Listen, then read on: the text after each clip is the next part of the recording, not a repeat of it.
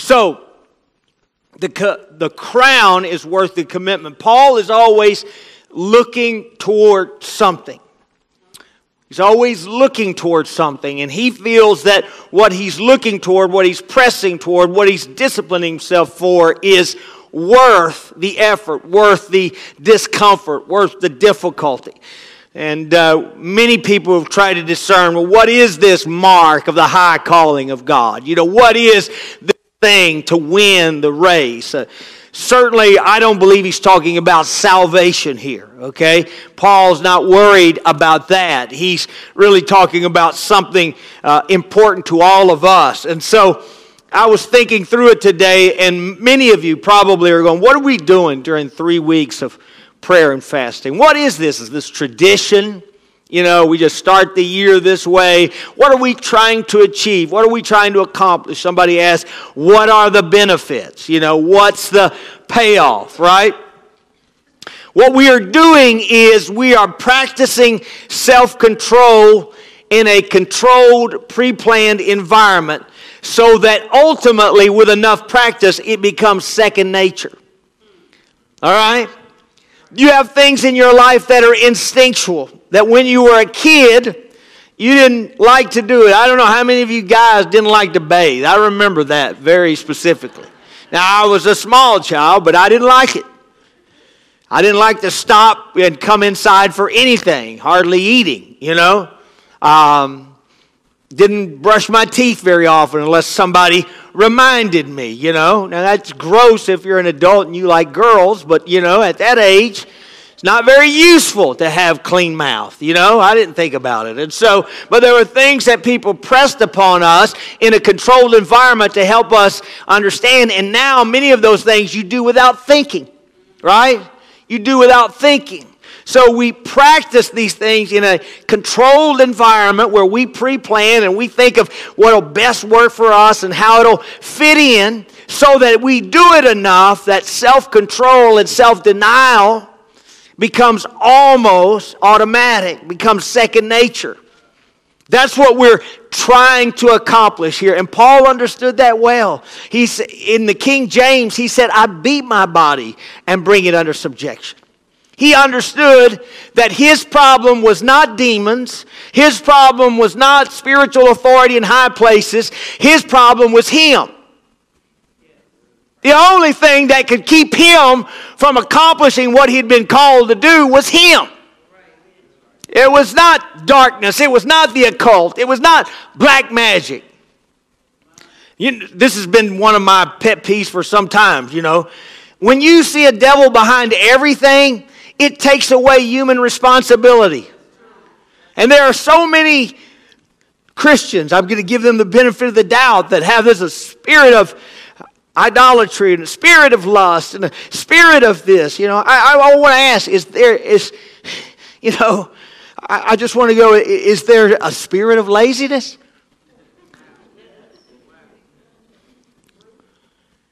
Right? Because it's got to work everywhere. It can't just be in the areas that I can't control, right? Or I don't seem to be able to overcome. It can't be in those areas. I mean, and that's what you see is we're blaming on everything. And Paul said, that's not the problem. He said, I know hell is aligned against me. I know, he said, there's no problem with them. They're a defeated foe. He said, the thing that stands between me and doing all God has called me and empowered me to do is me. I'm my own worst enemy. I'm the thing that can trip me up. I'm the thing that, and so he said, knowing that, I discipline my body. I discipline it, right? So I'm trying to think of an example to help you understand what we're doing when we're saying in a controlled, pre-planned environment. And the best example I could get is when a soldier joins the military, right? They don't place him in combat immediately. They give him some training, right? And a lot of that training comes with cleaning the gun and breaking the gun down before they ever fire it. Some of you military people help me in here, okay, right?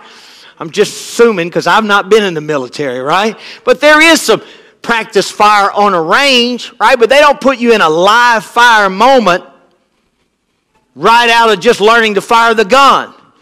what I see, what I know of, and what I looked online today, since I didn't know from experience, is they use lasers. They use paintballs. They use rubber bullets, right?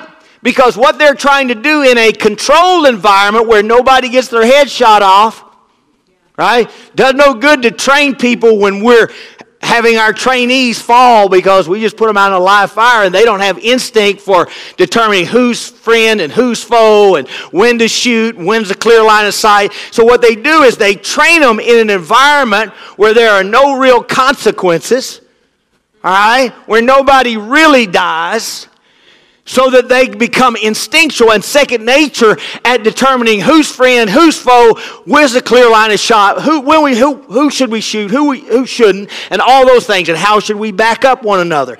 And then after much training with that, they put them out into real combat situations, right?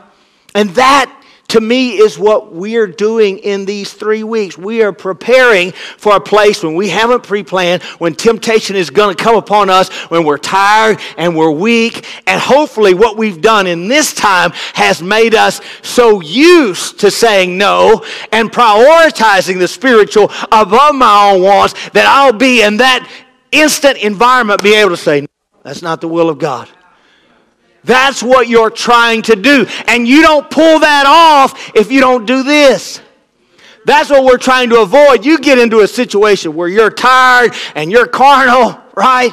And then the great temptation comes on you and you go, well, sure, I say yes to me all the time. And that's what Paul is talking about here. All right? I don't know, Solomon must have been an American, I think. No, he wasn't. But I love, he says in Ecclesiastes 2:10, I deny myself nothing my eyes desire. I refuse my heart no pleasure. Sound familiar? Sound like our current culture? He tried what many Americans would try if they had the means. He had the means. He had the opportunity. If there is a continuation that goes from legalistic, restrained, and ascetic to licentiousness, reckless, and hedonistic, we live in a society that favors the self-indulgent end of the spectrum, right? That's where we live. That's where everything, do it. If it feels good, do it, you know. Who could tell you what's right or wrong? It's your truth. Live out your truth. Have anybody heard this stuff? Right?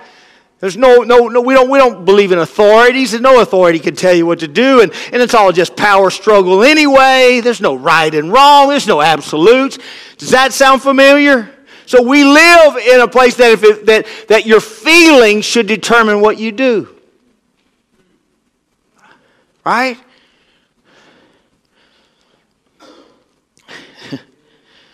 If you feel like an elephant, you are an elephant.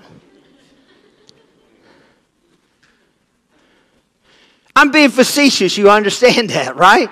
But I mean, where is this going next?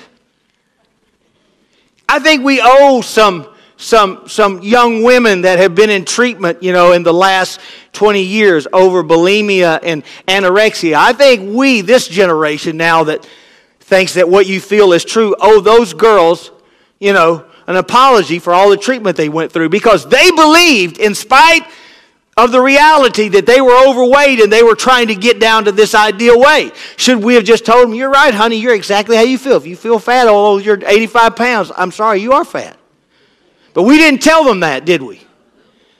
We told them, honey, your skin is hanging off your bones. Your organs are going to shut down. If you don't get some minimal nourishment, you're going to hurt yourself. But now, 20 years later, after that epidemic, we're saying, oh, honey, if you feel that way, that's what you are. Regardless. So our feelings, how I feel, I don't feel comfortable in this body, you know. There are even people who want to be handy-abled. Have you heard of this trend? They have a healthy limb, but they feel like they're handicapped. So luckily, there's not a lot of doctors cutting arms off. Perfectly good arms so they can be handy-able. No, this is the world you live in, right? We say no to nothing. If it doesn't hurt anybody, well, who's to define harm? We have prepubescent or pubescent girls cutting off natural good parts because they don't feel comfortable in their body. Right? This is a dangerous place that we live in. And Paul is getting at something. He understood that. He lived in a culture much like that.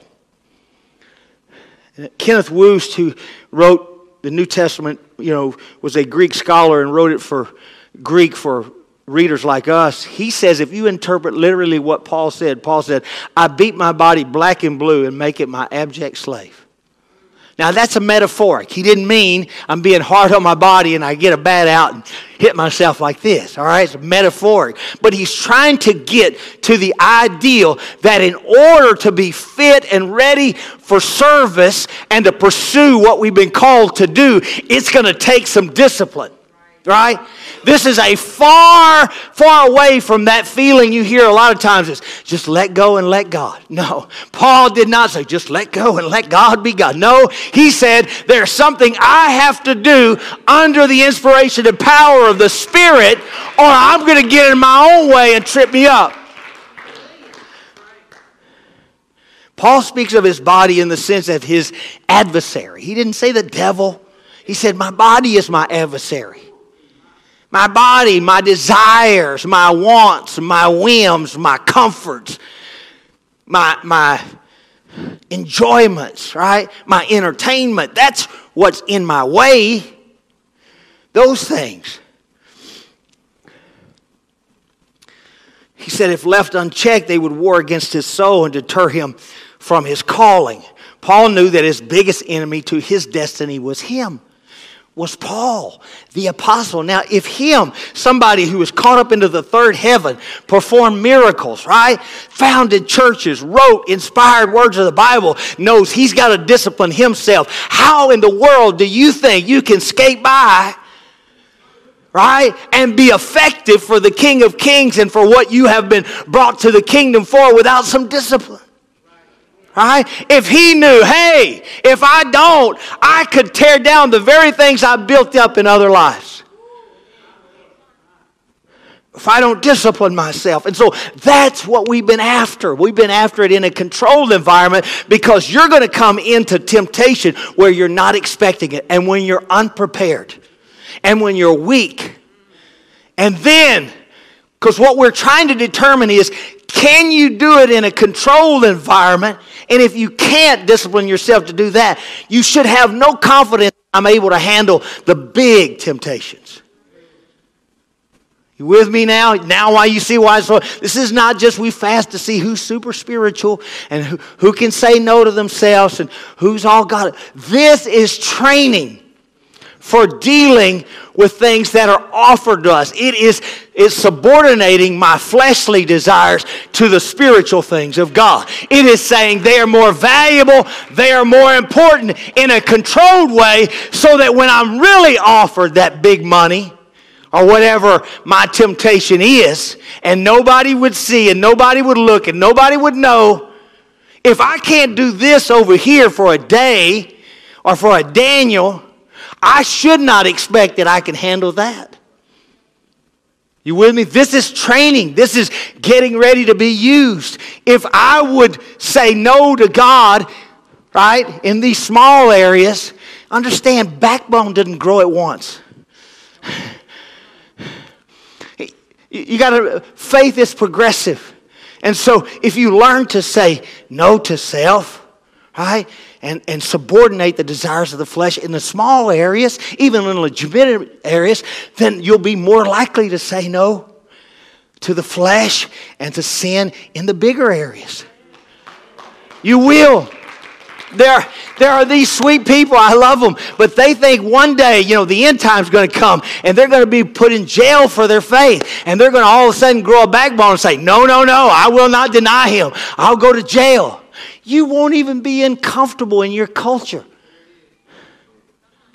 The culture matters so much to them and what they think of them that they'll assimilate so that they won't be odd or different. But you're all of a sudden going to say, yeah, put me in jail. Honey, it doesn't work that way. I wish it did. I wish something would just rise up in our carnal life and say, oh no, that's too far. But my experience is that's not what happens. See,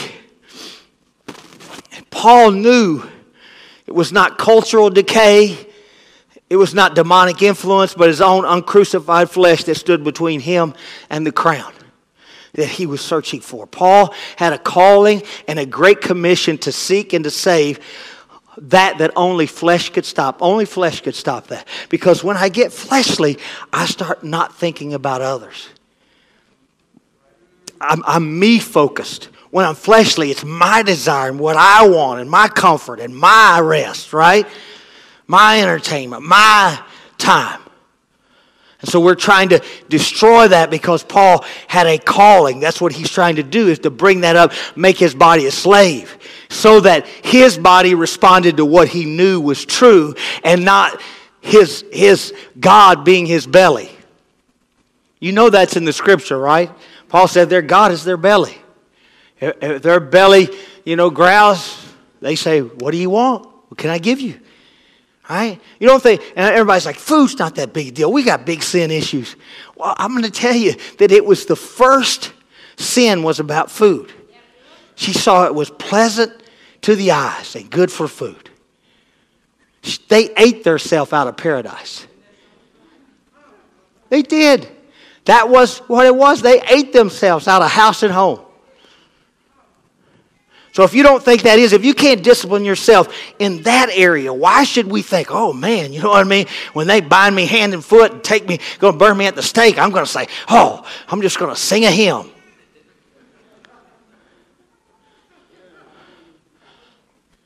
That doesn't make any sense. It doesn't work that way. I wish it did, right? The passion of the Christ in the cross had become the passion of Paul to get out the good news, right? Some of the things he has probably denied himself of are not even sinful, but they are not help him achieve the goal of saving sinners. That's his goal. His prize is to complete his calling and to reach as many people as possible. That's his prize, not salvation. He said, I have a calling. I was brought into the kingdom for a purpose. I was given an apostleship. I saw Jesus Christ raised from the dead, right? He talked to me face to face. He gave me this calling, and I have to complete it. And what's between me and doing that is my flesh. Because the more I pamper it, the more me-centric it becomes. The less I see the hurting, the less I notice those who are lost. And the tear, running down the cheek of someone that's waiting on me. I don't notice that, right? Because it's me and I've got plans and I've got things to check off and it's my day, right? And so Paul understood the thing that kept him being other-centric was his flesh. He said in 1 Corinthians 10:23, and you can read the whole text, he said, all things are permitted, but not all things are beneficial. This is somebody with a calling. This is somebody with a commission. He's not talking about sin. He said, they're not beneficial for me. He said, I've got one goal. And if it doesn't help me achieve that goal, I get it out of my life. Right? He goes on to say, all things are permitted, but not all things build people up. He said, I'm looking for something way to get the gospel and to build up the church and to win sinners. He said, that is my metric. That's my objective. So there are a lot of things, he said, I don't allow, not because they're bad in of themselves. In this issue, he's talking about meat sacrificed to an idol.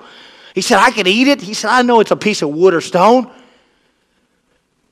He said, but if it offend my brother, I'll eat no meat while time standeth. Why? Because I'm others-centric. I'm not my liberty over their growth. Because that's totally opposite of our culture. It's just like, my life, and I'm going to do what I want to do. I make my mind spin like I want. Ain't nobody going to tell me what to do. Paul said, God doesn't even have to tell me to do it. My overriding mission and calling tell me to discipline myself and put some things out of my life. Let me just help you. I mean, you could go deep into self-control, but let me just give you a simple. By definition, self-control means overruling your emotion because of your higher goal. Because you want to please and honor God, you must go against your feelings, right, and your own desires. I had this situation back in the fall where I didn't feel anything where I preached. I didn't like anything that I prepared to preach. And, it was just a test. It was, and I was thankful for the times when I feel the presence of God and I feel the confirmation of the Spirit while I'm preaching or after, all that stuff. But it wasn't happening. And I had to just say, God, I just told God, look, if I don't ever feel that again, it's fine. I'm going to be faithful to what you called me to do. I am not going to be ruled by my emotions. I'm not going to let the gospel be held captive and other people who need to hear it be held captive because I don't feel something. Right? I have a commission. I have a calling. I'm going to be faithful to that. And you know what? The thing, it was in me. Because I asked several other people. They said, I didn't notice any difference. It was in me. And I could have hindered the gospel over my feelings because I didn't feel it. That's the way the world thinks. When you don't feel it, you faith it. I've got promises. I know who I serve. I know in whom I believe. I've got promises when I don't feel it. Praise God. I got promises that where 2 or 3 are gathered in His name, He's in the midst of them. Even if I can't find Him, He's there. Even if I can't discern His presence, He's there. Discipline means to exert oneself. From the Greek word that means agonize. To fight, to labor fervently, to strive, to devote serious effort or energy. It implies great exertion against great difficulty and suggests persistent effort. To struggle, to contend as with an adversary. All of these actions picture an intense struggle for victory. All right? Like I said, this is far from that idea of let go and let God. It just happens by osmosis. It doesn't happen by osmosis. I'm going to tell you, some of the things you are even praying about during this fast are not because God doesn't want you to have them, but you're not ready to have them. Because you don't have enough self-control to possess them. Now, some of you looking at me askance. I'm telling you, God would not give you anything that was bad for you. That would hurt your walk with Him. But I know some people, if they got a boatload of cash, man, they quit the ministry in a minute. Right? Not worth it. Some of us, you don't know what you would do. You think, I know when we're spending that theoretical cash, it always goes tithes first, right? Gina was like, we were talking about her extra cash and her selling houses and stuff. We were like, oh, yeah, we'll give our tithes and then pay off Riley's bill and then we'll do this and pay off the house. That theoretical cash spends great and you always got your priorities aligned. But that actual cash ain't that easy, is it? Why is that? Because we always have the best will when there's no cash to spend, right? But when we got it, it's like, that's one of my pet peeves about us. And Pentecostals, I say us, I'm one of you, okay? We'll let the Holy Ghost move our lips and speak in an unknown tongue. But it reaches down for more than $1 and we're like, same Spirit. You can have my lips all you want to. You can't have that. Right? So, watch. You can probably watch it. This is kind of late in the year, but next August, those of you who are new to this part of Texas, you're going to see kids out there having 2-a-days, 2 practices a day. Matter of fact, my daughter was in band for 1 semester, and she had 3 practices a day, 3-a-days in band. Hot as blue blazes out there. You're going to see this in August when 2-a-days start, right? Just watch the young football players sweating under a hot August sun, clad with padding and helmets, and their faces grimace with distress and even pain. If they did this because their lives were threatened, we might understand it, right? What is difficult to grasp is they do it voluntarily. They want to be there. They want to be there, right? Because they feel what they're pursuing is worth the effort. They feel what's possible is worth the sacrifice. Many of these teams won't even make the playoffs. But when they start 2-a-days, we're going to make the playoffs, we're going to win a state championship. Or you wouldn't be out there, right? We are. And they think what's possible. Now, we have something that's promised. They think what's impossible, that may not likely happen to any of them, is worth the effort. We have an imperishable crown that is promised to us, and we have to think it's worth the commitment, worth the sacrifice, worth the exertion. Help me. Think about that. All for a trophy that will be kept in a glass case in a school that they'll soon forget. And will forget that they went there. They voluntarily wanted to play, and they will torture themselves in order to win. And Paul says, how much more we who run for an imperishable crown should discipline ourselves, should say no to some things in order, because we see the prize as worth the fast. The prize as worth the self-denial. The prize as worth disciplining our selfishness and getting others-centric.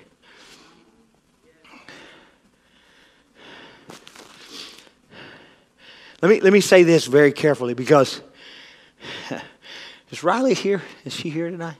She is back. Wonderful. She and I have a little joke. Now, I don't want you to go out there and find this, but let me say self-control is more than just saying no.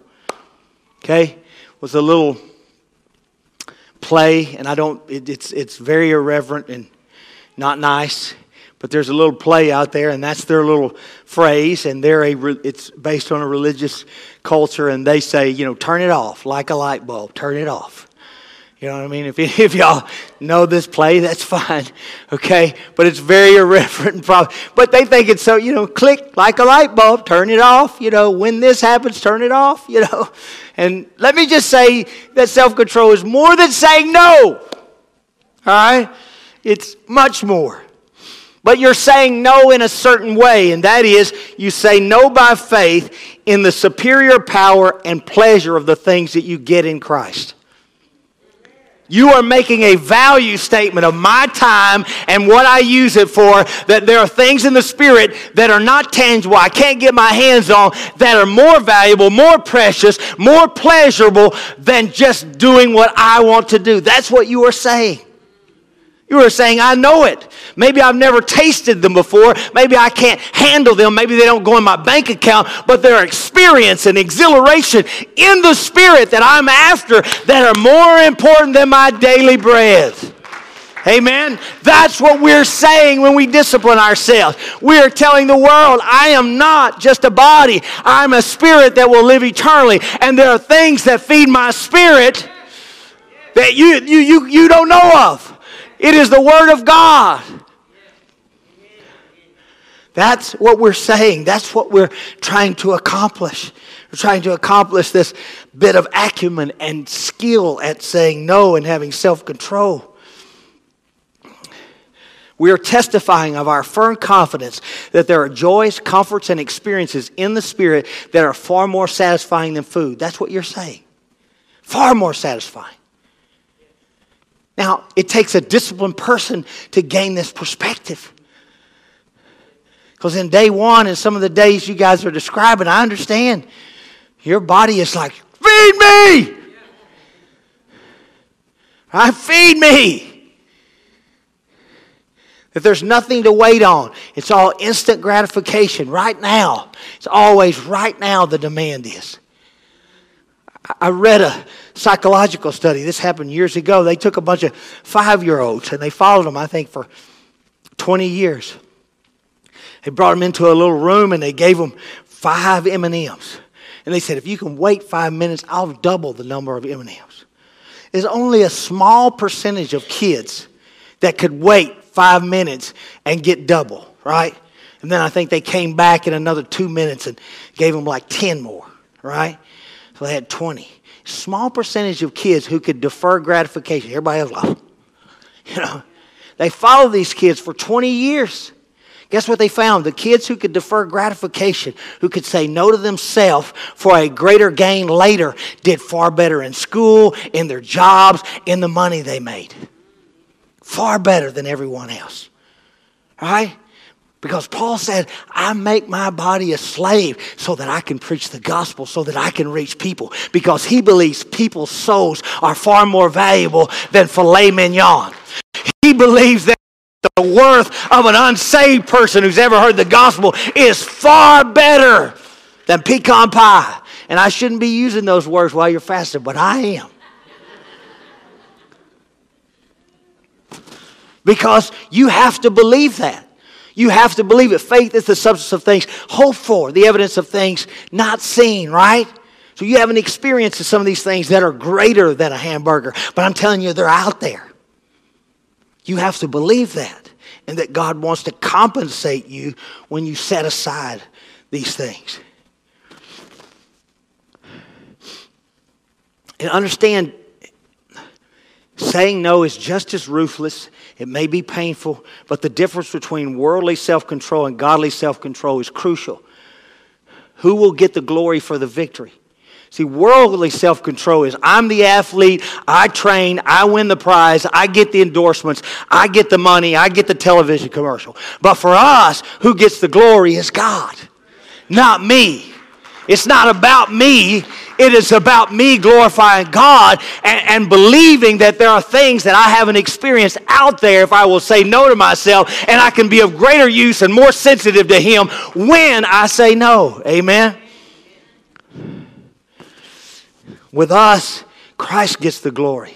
If we exercise self-control by faith, Christ's superior power and pleasure, Christ will get the glory. Fasting is a declaration that my desires do not rule my conduct, even legitimate desires like food. They're not sinful. It does not rule. It is not my authority. I'm in control.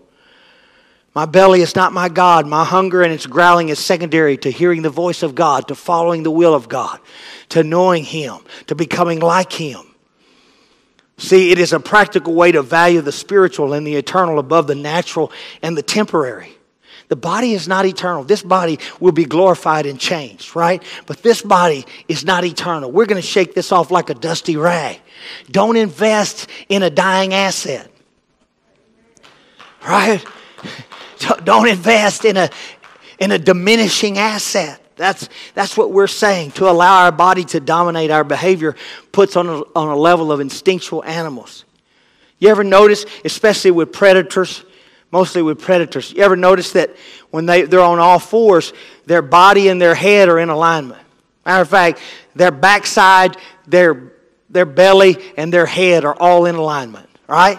Instinctual beings, one is not they are all legitimate to defecate, to eat, right? Right? Self-preservation, all those are on equal levels. When we allow our stomach, right, and our desires to win most of the time, then we are acting like animals, because we are supposed to walk upright where this has authority over this.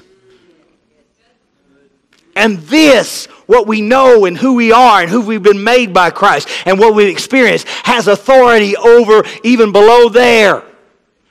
Trying to be, right? But with an animal, to mate, to eat, or self-preservation, they're all equal to them.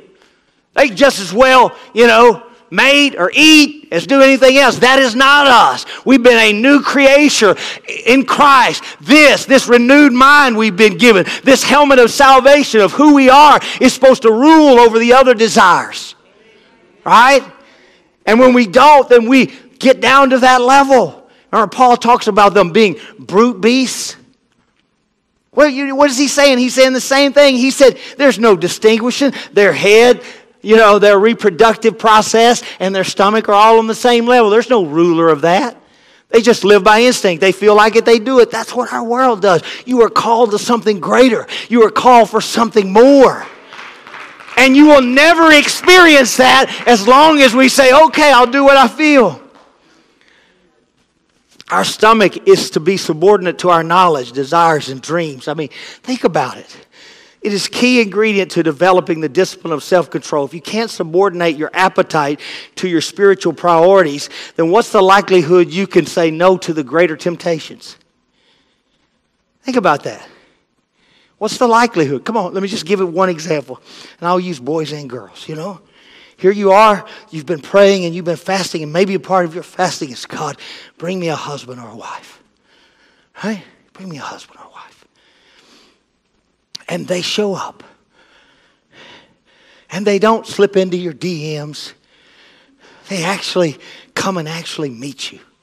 And they are fabulous. And they are wonderful. And you have everything in common. And you talk for hours and don't realize it's hours. And they're moral. And they've got good morals. Maybe even better morals than some of the Holy Ghost filled guys you've dated. Or girls. Right? And they tell the truth and they honor their mom and dad. But you find out you don't really believe it takes God to do that. You can be moral without that. Is he an answer to prayer? Is she an answer to prayer? That's right, no. But a lot of us, you're not ready for that. If you haven't said no into these areas you can control, right, and push back from, if we can't push back from that, you think you're going to be ready to go, no, he's everything I want. My parents love him. He's got a good job. He's got the same education. He's a moral guy. You think you're going to say no? You're not. If you can't push back from the table, right, if you can't do a little Daniel, you're not going to be able to do that. That's what we're doing. This has real world implications. This is real world stuff.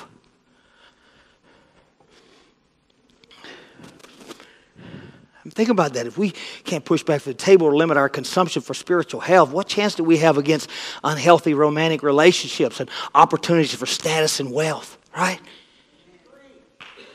No, I can tell you this. This is an old story, okay? This is an old story. My wife worked for a lot of attorneys, and through having relationships with them, and I mean, we were maybe not even in our second building. We might have been in the Methodist church. We were just a little tiny place, you know. And I was, through their relationship and her relationship, just called in sometimes, met them when they had death of spouse or death of a child or something. So I preached a lot of their funerals, you know, a good number of them anyway, three, I think.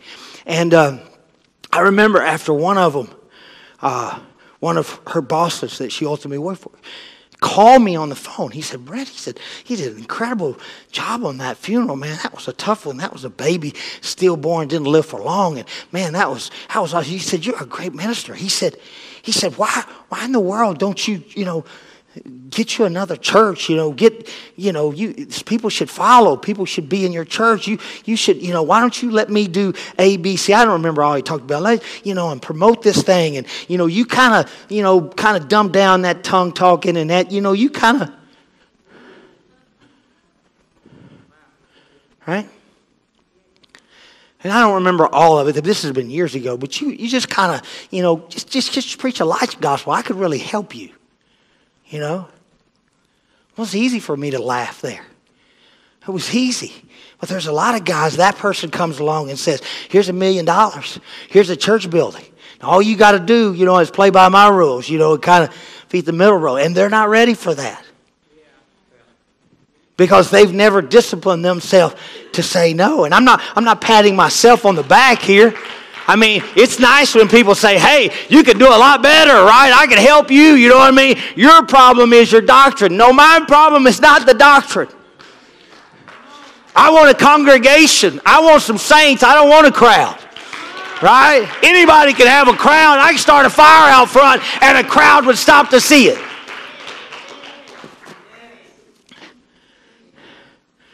You think about Daniel and the 3 Hebrew children. If Daniel and his friends didn't discipline themselves in their dietary convictions, that's what prepared them to stand against idolatry, despite the consequences of the fiery furnace, even when everyone else did. You think those things are not related? You think if they would have just compromised on the dietary and said, yeah, we eat anything, we're here, they had a line, and when they stuck to it in small areas, when the big tests come, that was no problem for them. They were say, we're not going to bend. We're not going to worship that. We're not going to do that. And I want you to understand why you're fasting. The reason we do these together is prayer is more than a set-aside ritual. Prayer is the essence of being human. What I mean by that, being attuned to the limitations and my mortality. I get tired. I get sick. I'm not God. I need help from God. It is the essence of really being human to have a prayer life. It is to say, there are things beyond my understanding. There are things outside of my control. But you are almighty and you can help and you can intervene. And I trust you and I love you and I bring it before you. It's to confess that there are things beyond our control and to seek supernatural help instead of resigning ourselves to hopelessness. What do people without prayer do? You have to resign yourself to hopelessness. If there is no help, if you can't figure it out, if somebody can't help you, there's nothing you could do. But with you, you always have a resource and a provider and at least a counselor if he says no, that he's going to bring you through. It is the understanding there is a God and I'm not him. I mean, when you come to that, you're on your way. There is a God and I'm not him. He has wisdom, resources, guidance, and help for us that he only shares through a dependent relational conversation. He wants us to ask because we're admitting I'm human, I'm not you. We're admitting I'm dependent on you. Unless you provide, unless you help me, unless you strengthen me, this is too much for me. I don't have the power within myself. And that's why the writer of Proverbs says, trust in the Lord with all your heart. Do not lean to your own understanding. It is saying, I'm not going to lean on what I know. I'm not going to lean on science. I'm going to lean on you. Prayer is the declaration that there is unlimited help from a benevolent God who has promised to help his redeemed people. He has obligated himself to us by promise. You understand that? He didn't have to do that, but to encourage us and to exhort us to prayer. He said, hey, ask and you shall receive. Seek and ye shall find. Knock and it shall be opened. Everyone that asketh receiveth. Everyone that seeketh findeth. To everyone that knocketh it shall be opened. He said that to us, to encourage us. Yet there's nothing too hard. Here's the thing. I only gave you a few verses of 1 Corinthians 9, but I think in my preaching I gave it away. Paul gives the purpose for his discipline. He's not just being disciplined just because he's a problem. He says, I do all this. He said, I make myself a slave to all people. Why? That I might save some. That's what we're doing here. That's what we're doing with 3 weeks of prayer fasting is I want to see somebody saved. I'll put my desires aside for a time so that I can focus on the lost and those who've yet to hear and those that are bound that need to be free and those that are discouraged that need to be encouraged and those that are in prison who needed to be visited. I'm going to put my mind on the other. He's not trying to become a super saint. He's saying no to his own freedom until it's almost instinctive to put the needs and the souls of others above his own. Watch this. He says it in 1 Corinthians 9 and 19. For though I am free from all people, I made myself a slave to all, so that I might gain more. To the Jews I became a Jew, so that I might gain the Jews. To those under the law I became as one under the law, though not being under the law myself, so that I might gain those who are under the law. To those who are without the law I became as one without the law, though not being without the law of God, but under the law of Christ, so that I might gain those who are without the law. To the weak I became weak, that I might gain the weak. I have become all things to all people so that I might by all means save some. I do all these things for the sake of the gospel. I do all these things. I have a purpose. What's behind the self-discipline? So that the gospel would get out. So that I wouldn't become lazy and self-absorbed and forget about the lost. That's why. So that I just wouldn't go, I'm saved and I've been filled and I've been baptized and I'm just waiting on Jesus to come back.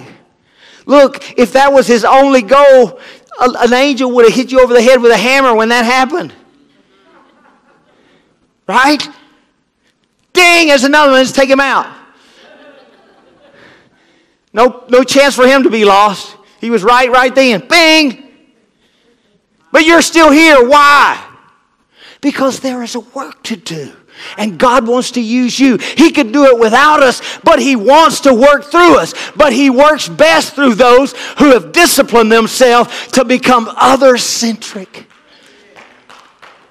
Who have said no to themselves enough that it almost becomes instinctual to see the needs of the less fortunate and have compassion on those who are hurting and struggling. You can stand with me. I didn't intend it to go that long. I'm sorry. I think the crown is worth the commitment. The crown is not something I achieve. The crown is that we win people and we reach people. And that we love people and we include people and we accept people. But I can't be others focused and others sensitive if I'm consumed with me, mine, and my day and my schedule. And this is what fasting does. I'm sure it does a lot of other things. There are breakthroughs and miracles and all that other stuff. That'll come. But in my mind, Paul understood it well. He said, I'm in my way. He said, I'm in my way. And you and I both are in our way in some way or another. And so I want to encourage you during the next 2 days as we continue to press forward, regardless of what type of fasting you're doing. Understand that I am saying no to some things so that I can feast on some things that are far superior, that are far more beneficial to me eternally than the food will be for me temporarily. That's what you're doing. You got to get a hold of that, and you got to get your eye on that. Man, what it should do to us, if this has been very difficult with you, what I want you to do is I think I'm going to call a fast in August of next year. And if you're struggling, I want you to go to two-a-day practices. Yes. Yes. I want you to go out there and watch those kids bounce off each other and sweat and run over there. Get some water, you know what I mean? Come back in the evening and do it again. And you're like, I don't know if I can do this. Yes, winning, being victorious, living the abundant life is worth it. Amen. Praise God. Seeing people filled with the Spirit is worth that. It is more valuable than the state championship. Amen. So that's your, amen. Praise God. That's your assignment. Okay? I wish the Cowboys would let us in. You know what I mean? But they wouldn't let us in probably. I'd like to go in there and see one of their weight workouts and we're over there going, what? For an imperishable crown. Something that's not eternal. And Paul's just borrowing. He said people do this all the time. He said, don't we have goals and dreams and visions that are far more valuable, that won't rot, that won't corrupt, right? That thieves can't break in and steal and moth can't eat? Hallelujah. Father, I pray that we would see through the power of the Spirit, God, that the crown, Lord, the crown of being useful, the crown of being used, the crown of warning someone from the danger of a place with weeping and gnashing of teeth is worth, God. It's worth, God, the commitment, God. It's worth the discomfort, Lord Jesus. And that we would commit ourselves more fully so that we could be better used in the kingdom. We could be more sensitive to the needs of those around us, God. And we could learn more of the Word so we have more confidence when someone asks us why we have hope beyond this world. And ask us for the reason of our faith. That we could be more prepared to be used of God. I ask that in Jesus' name. I ask for us, Lord God, to see, Lord, and have a vision for something that is before us, a revival and an ingathering and a harvest. Our friends, our co-workers, God, people we've reached to, people we've loved, God, that would come in during this time of prayer and fasting, Lord God, that we would reach to them.